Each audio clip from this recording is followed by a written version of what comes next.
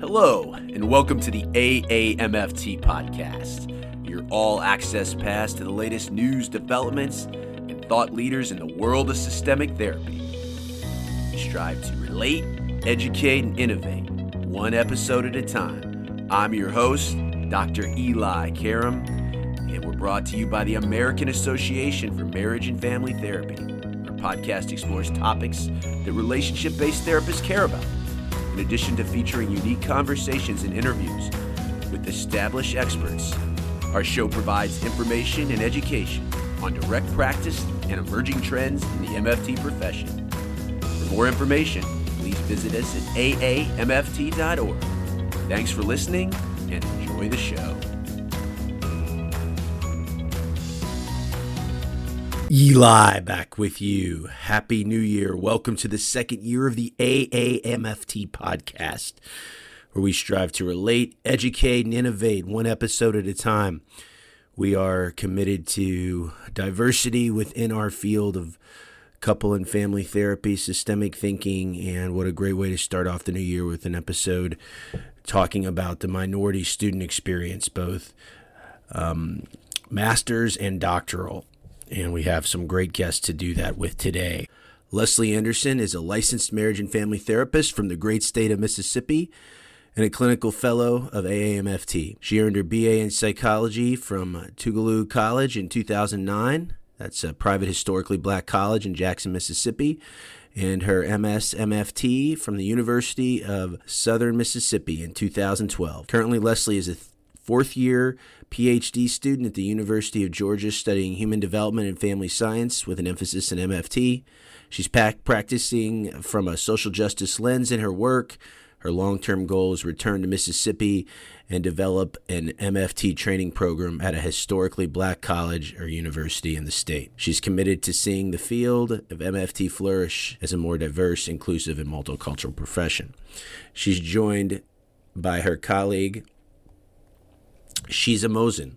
Sheeza is a mom to two wonderful kids. She has a PhD in family therapy and currently is an adjunct faculty member at Texas Women's University, where diversity is her favorite class to teach. She's an LMFT and an LPC who focuses on serving multicultural families and teenagers. She's currently serving on the South Lake Library Board and is a board member for IQRA. That's an interfaith dialogue organization within the Muslim community. After Sheeza and Leslie, we'll be joined briefly by AAMFT's own Jermaine Lowery to talk about the Minority Fellowship Program. We are on the AAMFT podcast. I am pleased to be joined today by Leslie Anderson and Sheeza Mohsin, and we're going to be talking about the MFT minority experience, all around cultural diversity, both in MFT training programs and how to move the field forward. So welcome, ladies. And the first question, as always, we get to know a little bit about our guest. What initially interested you in MFT as a profession? So thank you for the opportunity to share my experience. I think my story into how I got interested in marriage and family therapy may or may not be a little bit unorthodox, but I always say that I really didn't know what I was getting myself into with MFT. My bachelor's is in psychology, and so I knew that I was interested in working with couples. In particular, I was really wanting to get involved in like premarital work, helping couples to work through issues of infidelity and various other challenges. And so really the language, marriage and family therapy, really drew me into the field. But then actually, once I was accepted into my master's program and really gained a deeper level of understanding about systems theory and what that really means, it opened my eyes up to a whole new world. And so I came in with a very, particular focus. But since that time, it's grown quite a bit. But yeah, it was that initial interest in wanting to do couples work for the most part. And right now you're a doctoral student at COAMFT accredited program at UGA, University of Georgia, correct? Correct. I Great. am in my third year in the program. Outstanding. And Sheeza, you have just completed your doctoral degree. Tell us about your journey. How did you get into MFT? All right, so it was interesting, and I'm very grateful that I landed in this space. I actually made a career transition. So I was a human resources professional and initially destined toward industrial organizational psychology. And what led me to be very interested in MFP was looking for a practitioner to help myself and people in my community when they were struggling in different stages in their life, and finding lack of practitioners that would be representative of that population. And it was very interesting to me as I experienced family therapy on the receiving side of it, to see that there was an opportunity for understanding different minority populations. At least that was limited to my experience. The other thing that had always interested me was the kind of work I did in human resources. I used to get a lot of snide remarks, I will call them, and sometimes great feedback saying, you want to make sure you manage your boundary because you're not a therapist. And it used to intrigue me, and I was like, what the heck do they do? And as I learned more and I got more exposed to the field, I kind of fell in love with it, and I knew that that was my calling. That's great. When we think of our field, when you take a course, a lot of listeners of our podcast will be young professionals, either therapists or training or preclinical fellows. And our field has come a long way as far as diversity and cultural competency. But some of our classic models, when we think of early family therapists, as very patriarchal, not diverse.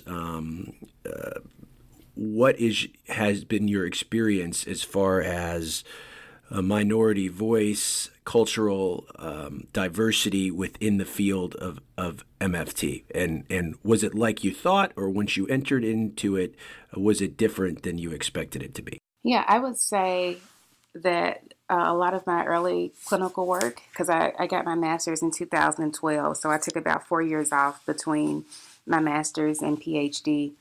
And during that time, I worked primarily in communities doing school-based therapy, doing in-home therapy, primarily with Black families below the federal poverty line. And so there were a number of different stressors and factors at play with these families. And there were a number of times where I felt really frustrated in trying to use some of the systemic models that I've been trained to use with these families, and just felt like I was running into barriers because there were larger systems at play that were impacting these families. And so that really encouraged me to be more reflexive in my own clinical practice and sort of engage in this process of self-interrogation, so to speak, about the models that I was trying to use, and really figuring out ways to adapt the models and really apply a critical lens to my work in order to best meet the needs of the families that I was working with. Yeah, I like that. I often say our clients have enough issues. They should not have to accommodate to us as the therapist, our way of working. We should be able to flexibly accommodate to them, including their cultural background and their communities and the context of which they live. So you found that out very early in your training. Same questions. Eli, for me, I started noticing the positivity of the efforts that are being made to increase awareness for minority experiences and for training. So that has been very heartening to see the emphasis, to see the growth in research and publication, and to see the the growing effort in an intentionality in attempting to groom as well as nurture minority professionals in this field. What I also noticed that I didn't realize was that we still have such a long way to go, and where we are, as I see it, is that we're reaching out to either poverty or privilege, where people who are struggling and really challenging, I guess there's a lot more organization in help and support at that level. And I see that people who have privilege have a lot more means and resources to get access to the service, as well as to the profession and field and all the rich knowledge that it brings. I feel that there is a huge opportunity that lies in between the diversity of needs that we have for minorities in between. And there's a spectrum of students and professionals and clients that fall in that category, and we have a lot of opportunities to learn and grow in that space. So that's what I'm noticing. We certainly do, and hopefully we can talk about this on two levels today. So let's talk about from a MFT education perspective, as far as your experience in the classroom and MFT training, and then the kind of parallel process to therapists working with clients as it comes to issues of diversity and race. So whose responsibility do you think it is to initiate conversations about race and race dynamics within our training programs? Is it the responsibility of the faculty? Is it the students? Is it both? What do you think? I would agree with Sheeza. I think as a discipline, we have made strides in terms of addressing issues related to race and multiculturalism, but there's still, efforts that need to be made. And because of that, I do feel like within our training programs, because of the power differential that exists between students or trainees and faculty or supervisors, that the onus really is on that faculty member or that clinical supervisor to initiate those conversations. From my experience, it's typically situations where the tension is felt.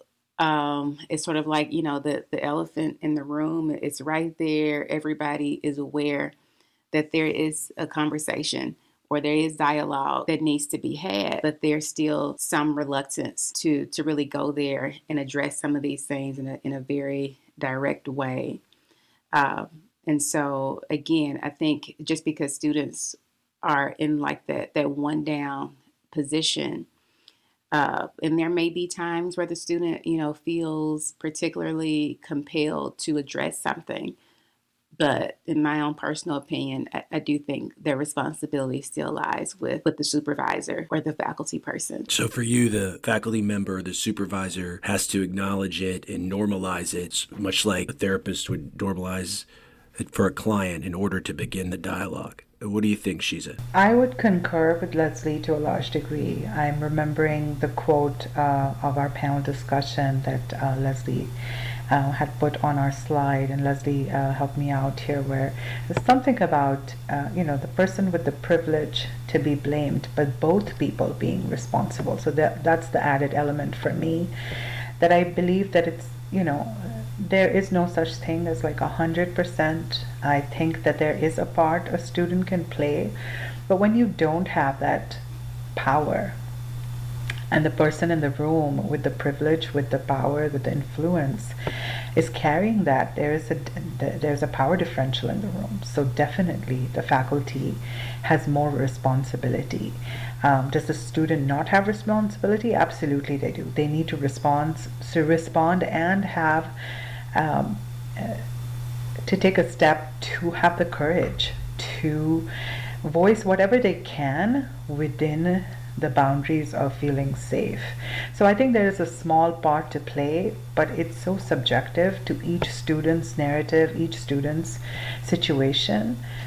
I think that there's a huge opportunity to learn about this very big weight that is in the room, this white elephant, as Leslie was talking about, that nobody names. So the responsibility may lie with both, but the larger amount must always be with the person with the power, with the influence, with the privilege. What do you think are some kind of concrete steps that faculty members could take to better support racial minority students and to kind of start this dialogue? Because educators will be listening to this podcast too, and you all have both a student perspective and you will be future MFT educators as well, so you can kind of see it from both sides. What are some steps faculty members could take? I think what you just mentioned about really normalizing some of these issues for me is really key. I'm very fortunate to have mentors that are that have a wealth of experience and years of experience in the field of MFT, and so periodically I'll reach out to some of those people, or they might reach out to me. And I remember very early on having a conversation with one of those mentors, and they asked me specifically about my experience in my program here at UGA, with the awareness that this is a historically white institution. And so I'm literally on a campus of about just under 40,000 students, and about 7% of that 40,000 are identified as African American. And so they were just very explicit in asking me about what my experience had been like so far. And I was a little bit taken aback, but at the same time, very appreciative, because this was not a mentor of color. This was actually an older white man asking me about my experience as an African American woman in a majority white space as a minority. And so I appreciated that. And I think it's simple things, seemingly simple things, like normalizing it, having very explicit, direct conversations with minority students about their experiences very early on. Because I think oftentimes during, interviews, it feels welcoming, it feels warm, and I'm very fortunate to be in a program where that's true. But it's also, I have to exist outside of my program as well in this larger institution. And I think engaging in conversations with students, initiating conversations with students is a good first step to take. And I think once you do that, students will feel more comfortable in really sharing what their experiences are like. Oh, so well said. I'm a faculty member in the only MFT program, accredited MFT program housed within a school of social work. So inherent are social work values and working with underserved and minority populations. And I just, listening to what you said, sometimes faculty members forget to ask, especially if they're in the majority. They forget what it is like being in the minority experience, or they feel asking potentially makes the student uncomfortable. But in this case, you were asked by a white male mentor, and it was welcome for you. So you believe that faculty members should directly inquire, even if they are in the majority. I do. And I agree with Sheeza that so much of this is, subjective. And it may very well differ, depending on the person. But I think it's all in your approach. I think really being deliberate, just like we do with clients, to build rapport and to really establish a good relationship with students. That's key. But I think as a minority student, especially if you're new to a program, you're still testing the waters. You don't really know what might be considered acceptable versus what might not be. And again, I'm in this one down. And so I'm trying to learn and to adapt and to adjust. But I think by initiating that conversation, like, you're letting me know that we're in a space where it's okay for us to have these types of dialogue. And so for me, absolutely, I say let's go there and let's talk about it. No, I like to hear that. I also like to think of it as like, it's not just like checking the box. Okay, I asked. It's not a one-time conversation. It's an ongoing dialogue during your development in a training program. Talk a little bit about that, Leslie, as far as how you keep that dialogue going and evolving that conversation. I think there has to be Intentionality on both sides. Quite honestly, I think as a student, we do bear some responsibility, absolutely, to be open to that, and then recognizing that it is a part of developing professionally. It is a part of developing as a clinician. Because the way that I think about it, if there is a hesitancy to engage in these types of conversation with other professionals, then it begs the question of like how these things are being addressed in the therapy room with clients. Like we know the issues of diversity, be it gender, be it race, be it sexual orientation, all these things are always at play in the room. And so I think both the student and the faculty have to be deliberate about doing these things and recognizing that it is a part of growth and development as a practitioner. What do you think, Sheeza? I would think that the process has to be very structured. Just building on what Leslie has shared, I would agree with all of that. I feel that when the process is structured, it brings accountability to faculty members, and they have to be more mindful of making sure that it is a part of their instructional, their academic interaction with students. And so to Leslie's point, making sure that not only do they structure the course or the interaction or the supervision with a framework and saying, there is a power differential and I want you to notice that, but then doing a midterm check-in to say, has there been it? And I want to see how this experience was for you, to make sure that I am learning from this and I knew how to support you and what I could do different to make sure that you felt safe and you felt like you had the best learning environment possible. What could I have done differently to support you better? When you are noticing that students of the majority group are speaking more than students of a minority group in a classroom setting, or if there is less participation from certain students, to really reach out to them individually to find out and not assume that they're more introverted and that's why they're not talking. To check in is to own one's privilege, because let alone a regular student who may not have that issue.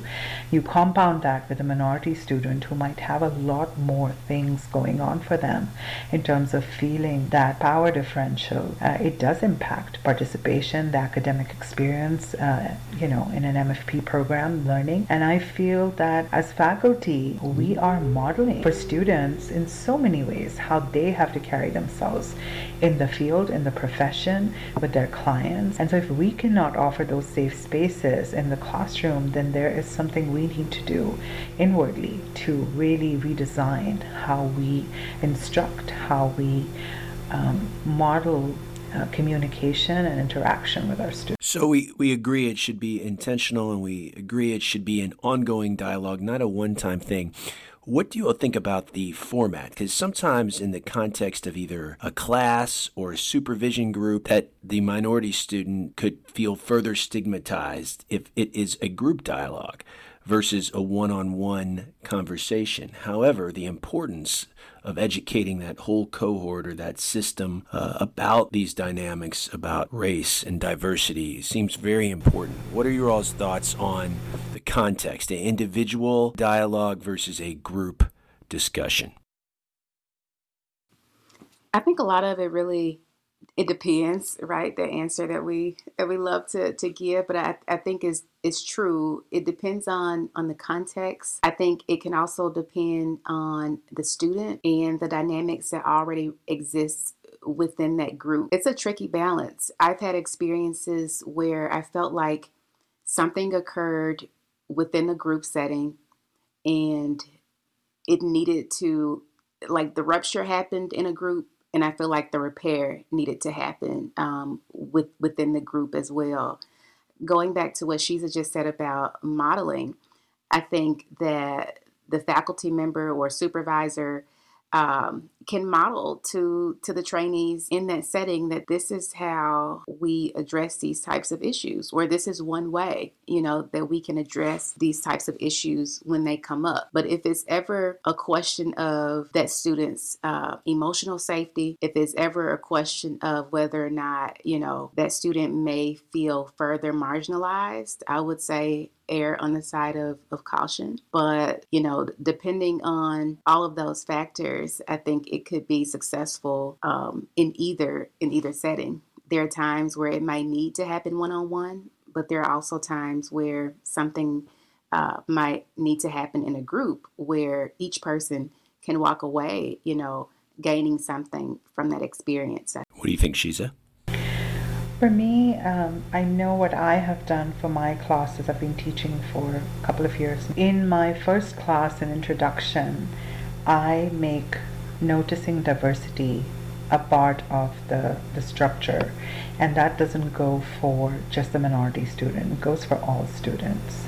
So when I set it up as part of my framework, I am telling students to introduce themselves and to share a little bit about themselves, and also to share what is different about. And then sometimes, depending on the nature of the class, I also ask them the question of if you can share when you felt like you were treated differently. And a lot of times, I will have a minority student share about an adverse experience, and a white student talk about how they could be coming from a family of divorce, or they could be socioeconomically disadvantaged, or there could be a personal challenge that they experienced, or have a sibling with a disability. And so many different things come up, but it is generically a lot of rich conversation that comes out, and immediately the first thing everybody notices is that everyone is different and not everyone is privileged. There's something that many of us may be struggling with. So I really am a big advocate of starting outright with that, because it creates a very humbling environment, and I believe that that is a safer environment for minority students, because there's nobody on a pedestal, somebody from an adverse experience or somebody from a marginalized community. It's kind of a playing field where we're all meeting with some challenge that we struggled with. That kind of creates a possibility where future conversations can take place. Now, as far as singling out a minority student to say, well, how adverse was your experience since you are? Absolutely not. And I think most of us know the answer to that. But checking in can happen in so many different ways. Giving opportunities for those discussions to see when a student will take a bite at that or have the courage to participate is, I think, the job of professionals who are in that position of power. And I like what you're saying about instead of waiting until tension arises or there's a problem, to normalize it at the beginning of your course or your supervision group. Both of you all have great ideas. We'll have a lot of supervisors and educators listen to this podcast. What are some other concrete tips or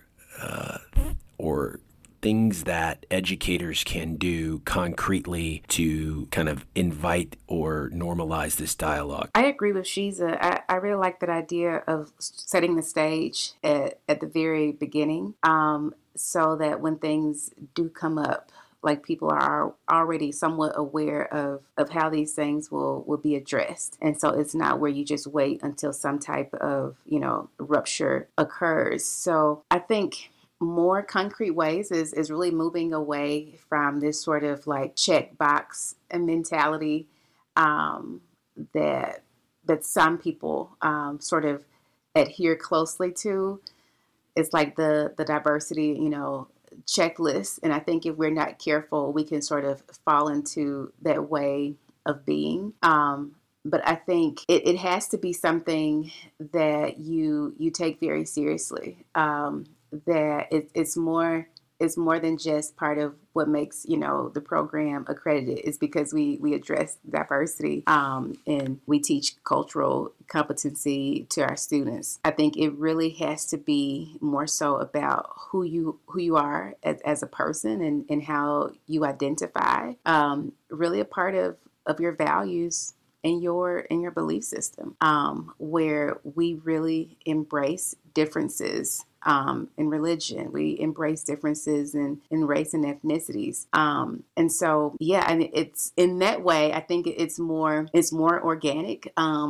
It's a more natural way of being in how you really present yourself to the world. But I can't emphasize enough how important I think it is to really cultivate that relationship with students from the very beginning, and then just continuing to be intentional, having those check-ins, but not in a way that feels that doesn't feel genuine, because you don't want students to feel like, well, you're attending to me because you feel like you have to, but it comes from a place of authenticity, because I think students are able to tell when it's not. Yeah, students can tell, clients can tell, like you said, it's not a just check the box kind of phenomenon. It's an ongoing dialogue. And you mentioned that term, one down. It is the supervisor, the educator going one down as well, of not pretending to understand the experience of the minority student, and like that mentor engaged you, asking you and being curious about your experience. So we've all in training settings seen majority therapist in training in the room with minority clients, but they don't know how to discuss these issues we're talking about today.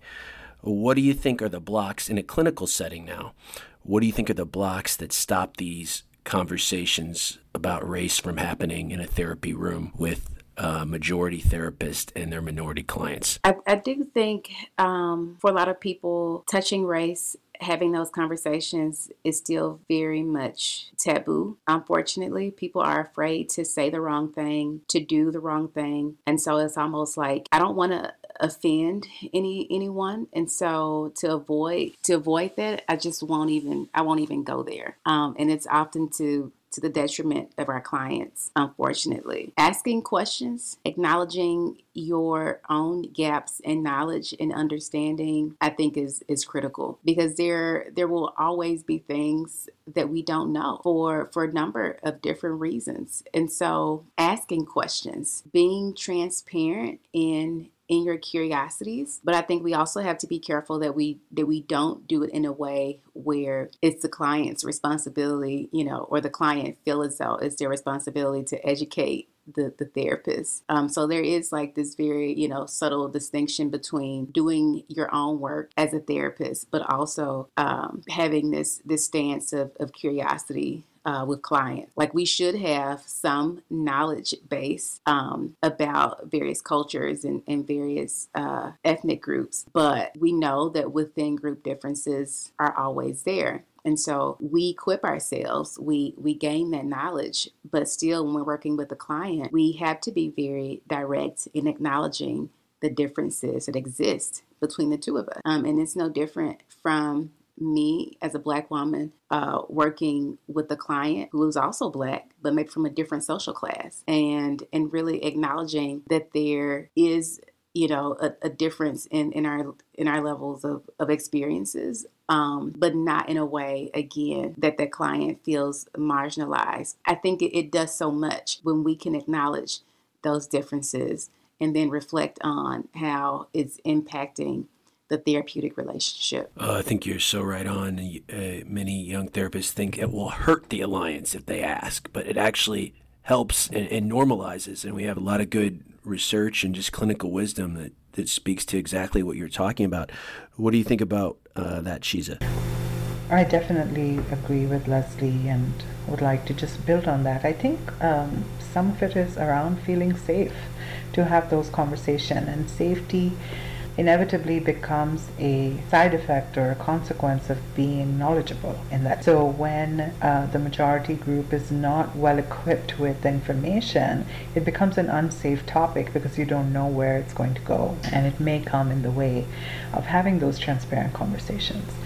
And I would also like to add that onus also belongs a little bit to some of us, where, a huge component of growth in this area and making sure that minorities have a fair and equitable experience in academic programs and careers and professions is also to not have a very aggressive approach when we talk about minorities, to have a more collaborative language, to identify and make sure that we are honoring and acknowledging, majority group leaders, professionals who are indeed inclusive and really exemplify and model what inclusion means and what using your privilege to really benefit a marginalized community means. And I think that there's an opportunity for us to do a better job in that area, so the collaborations and the partnerships can be stronger.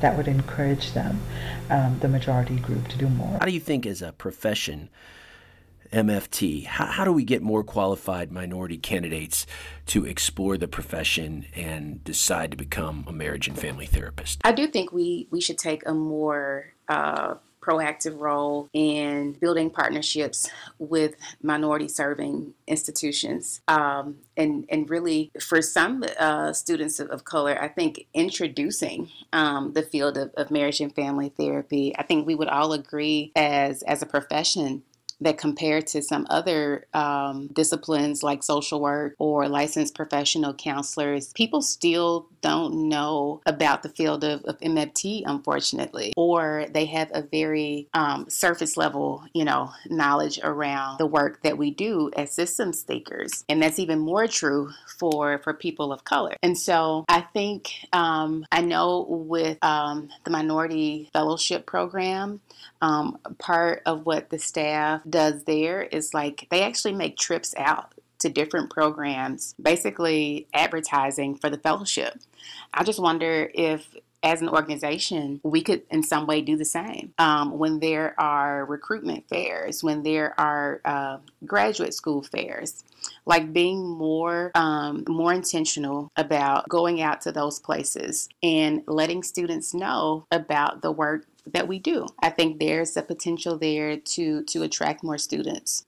Something that, is part of my very long-term goal is to actually develop an MFT program at a historically Black college or university, because one does not yet exist. And I do know of other MFTs of color who have, similar goals and interests. And I think, again, that is a huge way to bring more diversity into our field.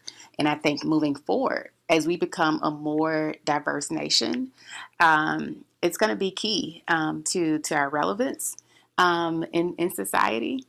As we continue to progress as a nation and become more diverse, I think as a field, we have to do the same in diversifying professionals. So well said.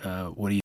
I think there's a lot that can be done with encouraging students to be interested in MFB programs. I think we, to Leslie's point, we have a great opportunity to exposing more people with the profession. We also have a great opportunity to see what is keeping people away from the profession. I've always wondered, this is such a great need. It's a great profession to be in. It compensates well. Why aren't more people doing it? So I would be very interested in finding out more, and I think that we need to know what is it that's coming in our way to be more successful, to be more prevalent as a choice, and work on those areas. I think that for minority students especially, because of the systemic perspective, this program would and should be a preferred choice, because the cultural components and the multiculturalism that systemic family therapy programs provide is not provided in so many other different, sister or partner fields. And so I would be very curious to find out and see where we get from there.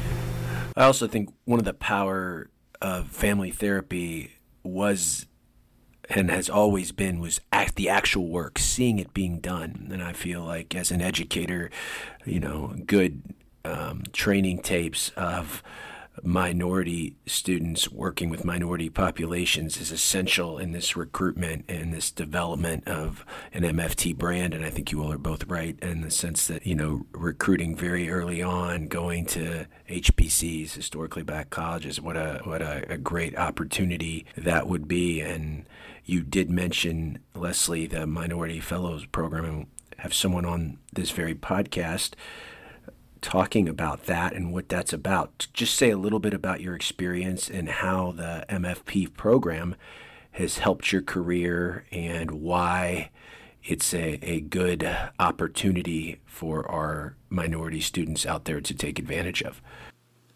Absolutely. I can't overstate the impact that the Minority Fellowship Program has made on my development as an MFT. I feel extremely blessed and fortunate to have been selected as a fellow for the past 3 consecutive years. And in terms of the networking opportunities, I mean, there is no comparison.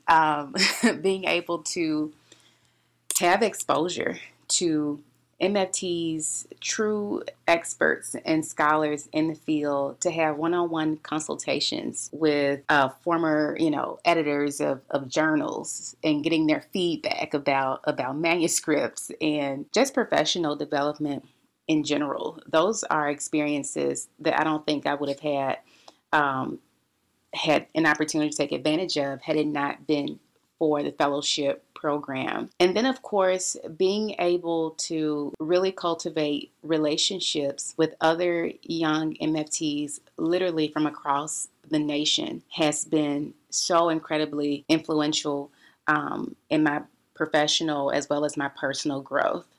In terms of the panel that we were able to put together for the annual conference this year, we had representation from across the United States. And I thought that was like the most amazing way to really talk about, our experiences coming from different social locations. I think that made our conversation all the more rich. And then thirdly, I would say having opportunities to work with the research consultant that is a part of the MFP, who's Dr. Jared Dershey. So huge shout out to him, who's at Kansas State. He is truly amazing. I know for the vast majority of fellows, we entered our doc programs coming from master's programs that were pretty heavily clinically focused. And so now entering the world of research and publishing and learning about that process, learning about how to deliver a good, solid presentation at a professional conference. Dr. Dershey he's been amazing.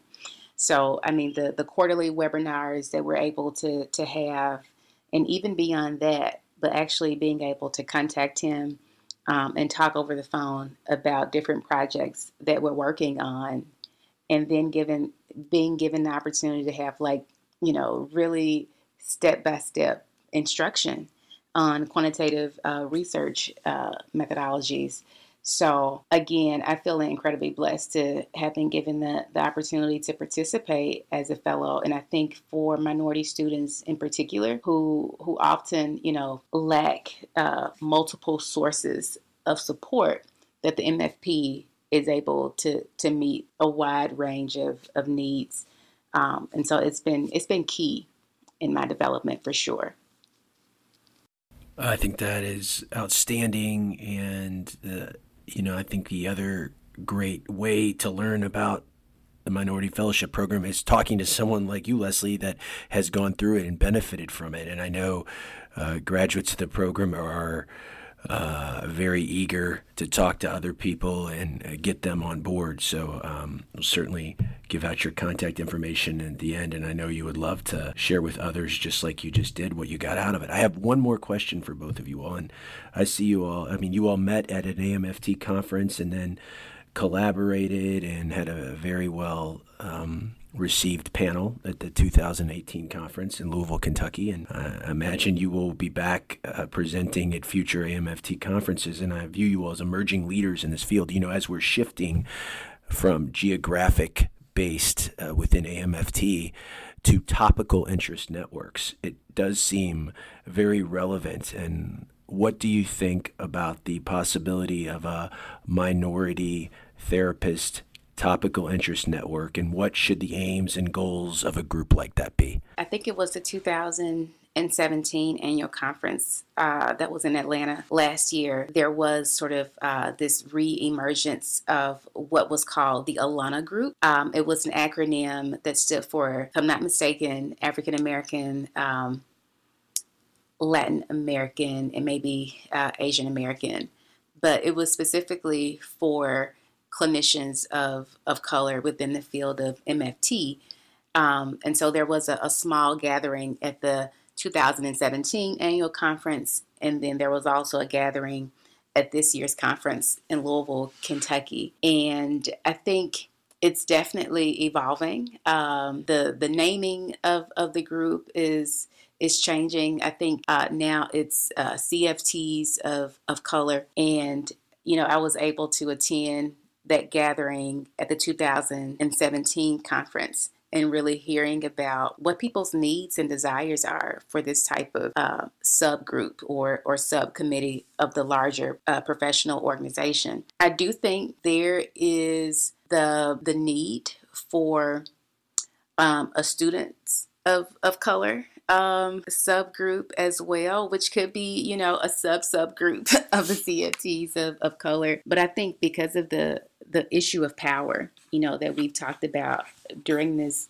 interview, that students have very unique needs. And I think from forming some type of special interest group, if you will, that will allow for more advocacy for students, that will allow the opportunity for students to really be intentional about speaking to what their needs might be within their particular programs and within the larger organization. So I think there's the advocacy piece. There's the opportunity for something more structured, where these types of issues don't sort of, you know, go unnoticed or not really talked about. I think the sheer number of people that were present at our workshop at this past conference really shows the interest that there are experiences that students are having, and there are steps that we can take as a profession to address those needs.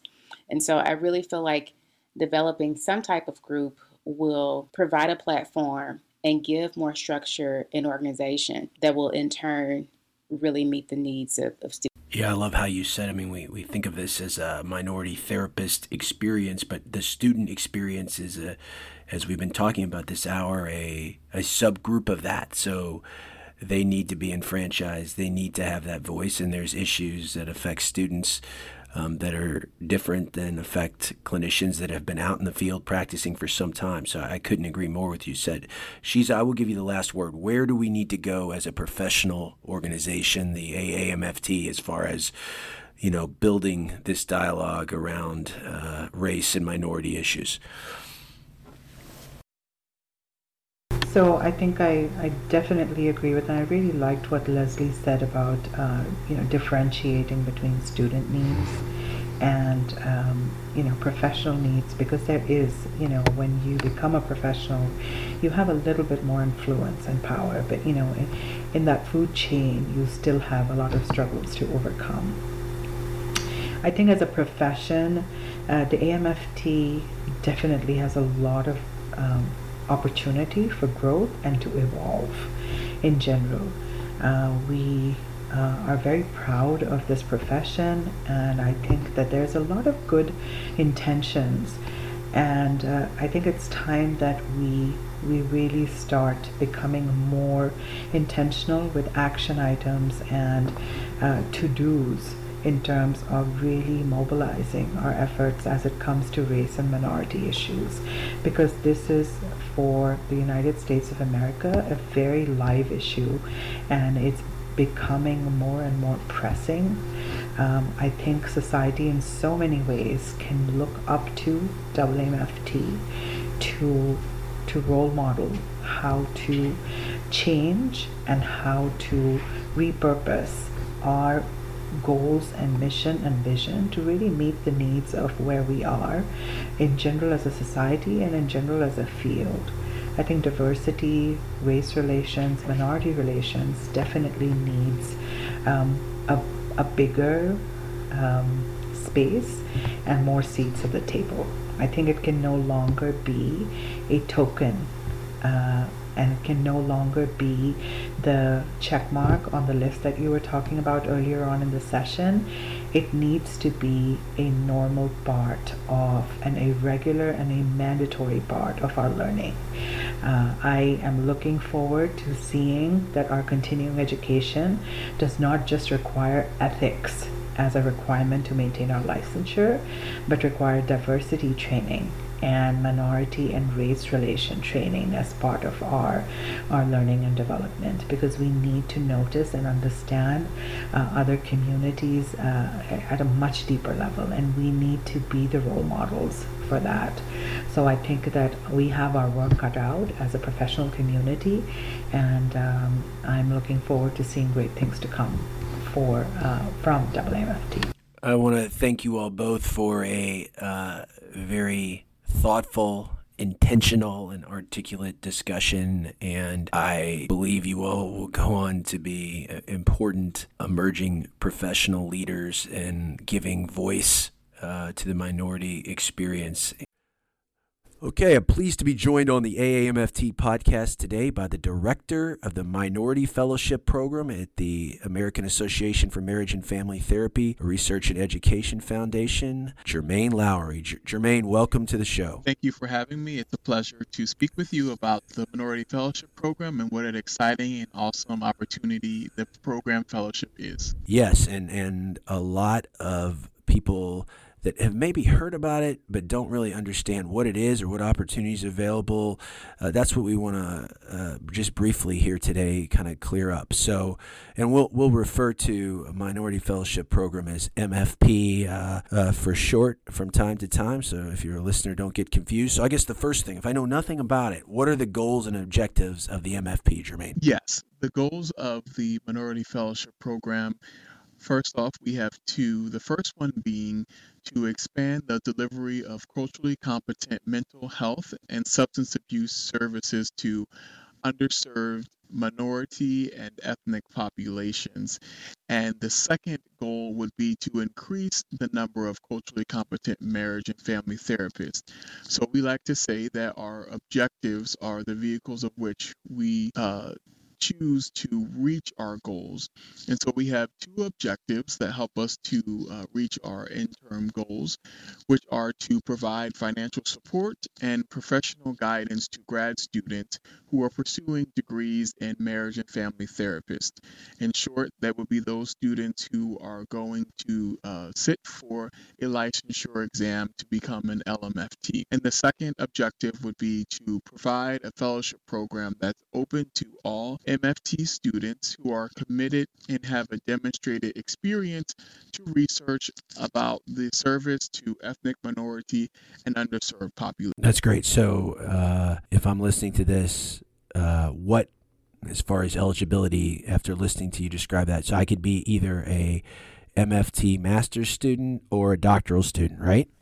That is correct. So you would have to be a graduate student, and as far as eligibility, you would need to be a U.S. citizen, or you would need to have a permanent residence in the U.S. Do I need to be in an accredited program? That is actually a great question. So the MFP Fellowship now for 4 years has been open to co-amped schools and non-co-amped schools, as well as Hawaiian schools, and also schools that would fall under HBCU that have counseling programs, and that will be in marriage and family therapy as well. And that's great. So you said it's a 4-year window. At what point in my program, let's say I have just started my MFT program, I'm a semester in a 2-year master's program, do I need to know about this ahead of time, or at what part in my program, either master's or doctoral, can I apply to the MFP? Yes, so we would love to be able to gather master's level students before they become a master's student. And so we have opened the application to those that are in their undergraduates in their senior year who would apply in December through January, and then hopefully get into the fellowship program and then be in the fellowship program in their master's years for 2 years. And 2 years 2-year terms are the cutoff for those that are in the master's program. However, if you are a first year's master's student, it would behoove you to connect with your university, because we work with the universities to provide the Minority Fellowship Program materials, so that way students can apply in their first year in December or January to be able to be in the fellowship year by their second year. The fellowship year runs from September the 30th all the way through September the 29th. And so because of this cycle, we would prefer that students to apply so that they can be selected as candidates for fellowships as soon as possible. And then if you're transitioning from your master's to your doctoral degree, you are more than welcome to apply while you're in your second or third year of your master's fellowship to apply for the doctoral fellowship. And what does the application look like? If I'm curious about this, as far as preparing and being the most kind of qualified and prepared applicant, what does the application materials entail? So the application process is very vigorous. We do a lot to post parts of the application on our website so that students can prepare for the 2-month window for the application. So first, an applicant would need to be familiarized with Fluid Review, and that is an application site that AAMFT uses to house and store application information. They would go on there, they can sign up for updates that would list any changes in the application. But once they are registered, which takes about 3 minutes to do so, they will then go on to look at the application, and they would need to get 3 letters of recommendations, which we typically say can come from an advisor or a program director. And then the third person would be a person who has witnessed or have seen you demonstrate commitment to serving underserved minority populations in the field of marriage and family therapy. However, if you're coming into the field from another field, as long as you have volunteer experience and serving underserved minority populations, then you would qualify. After that, you would then write 2 essays, which would speak to the demonstration of your commitment from your past experiences to serving underserved minority populations. And then if you're applying for the doctoral fellowship, we would ask about your research and what your future research goals are while you're going to be in the Minority Fellowship Program. So it's a pretty straightforward application. If students go on to amftfoundation.org/what-we-do/minority fellowship program, they can see the 2 essays that are posted for each upcoming year so that they can get a head start on the essays.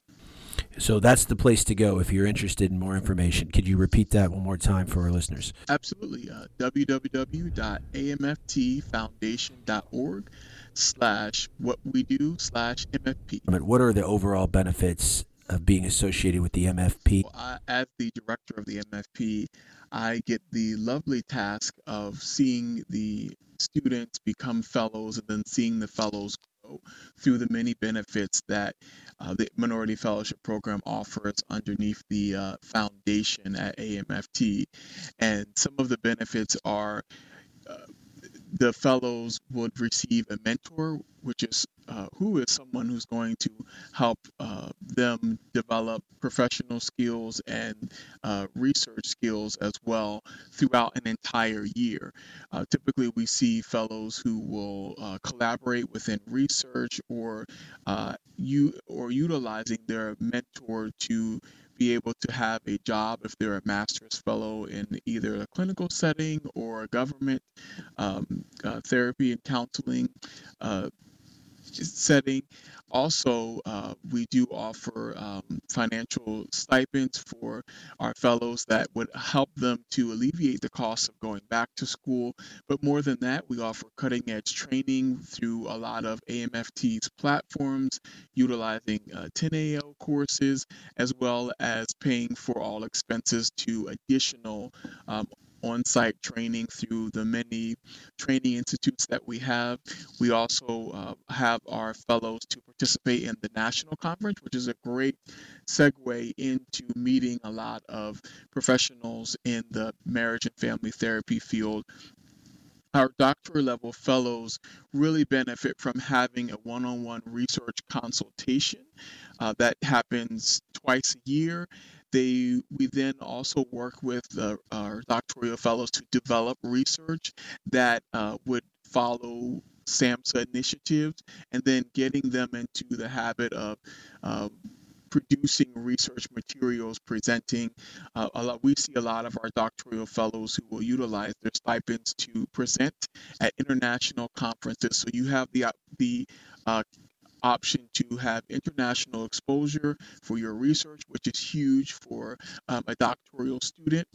Also, we have the ability to put our master's fellows through additional training that would help them in their clinical goals. And so the benefits are wonderful to being a fellow. And also, we like to say that once you're a fellow, you remain a fellow. So we typically stay in contact with a lot of our fellows who have transitioned to MFP alumni, which has a network currently of 474 alumni, which pour back into the program and then connects each fellow with premier guidance throughout their longevity of their career in marriage and family therapy. That's awesome, and I've never met any fellow that's gone through the program that hasn't benefited from the experience, and also hasn't been, or they're always willing to talk about their experience and share, how they were mentored and what opportunities they were given because of the MFP. And I guess the last question is, once you are completed, you mentioned this kind of desire and spirit of working with underserved populations, but is there any other obligation to AAMFT after the fellowship has been completed? Yes. So after the fellowship has completed, each student currently, that's a SAMHSA requirement under the Department of Health and Human Services, that students would continue to serve in the services to underserved minority populations for a minimum of 2 years after the fellowship year has completed, which can be extended if the fellow has not graduated. So really upon graduation, the 2-year clock would start, and that's something that's fairly new.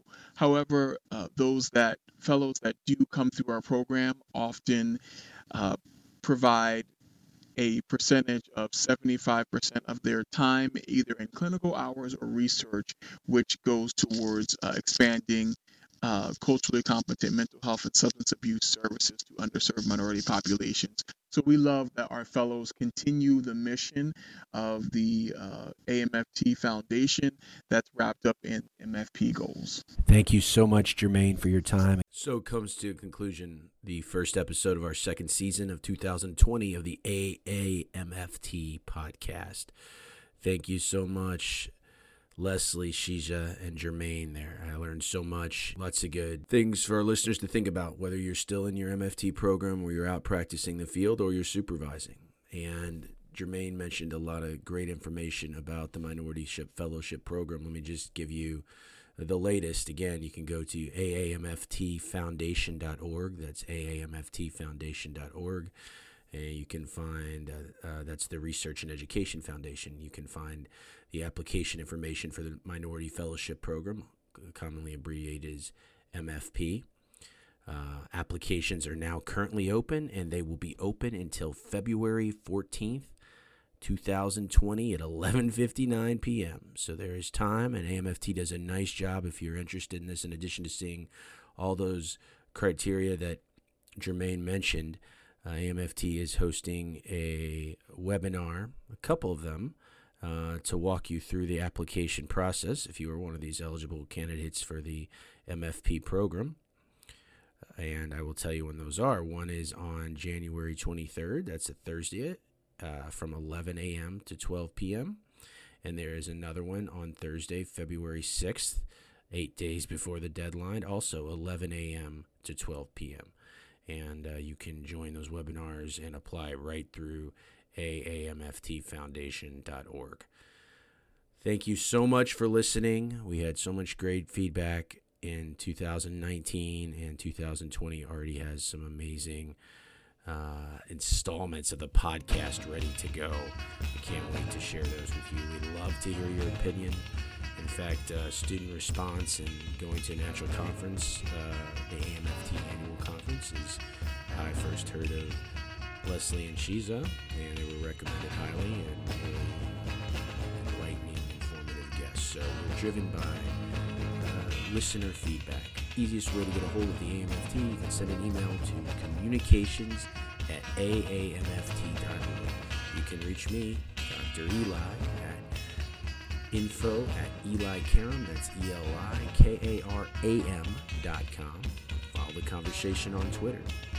It's at the AAMFT, and I'm at Dr. Eli Lai. The hashtag is Stay Systemic, and also the AAMFT podcast. Please like, rate, subscribe wherever you listen to your favorite podcast. And we're really gaining traction and moving up in the world of mental health podcasts.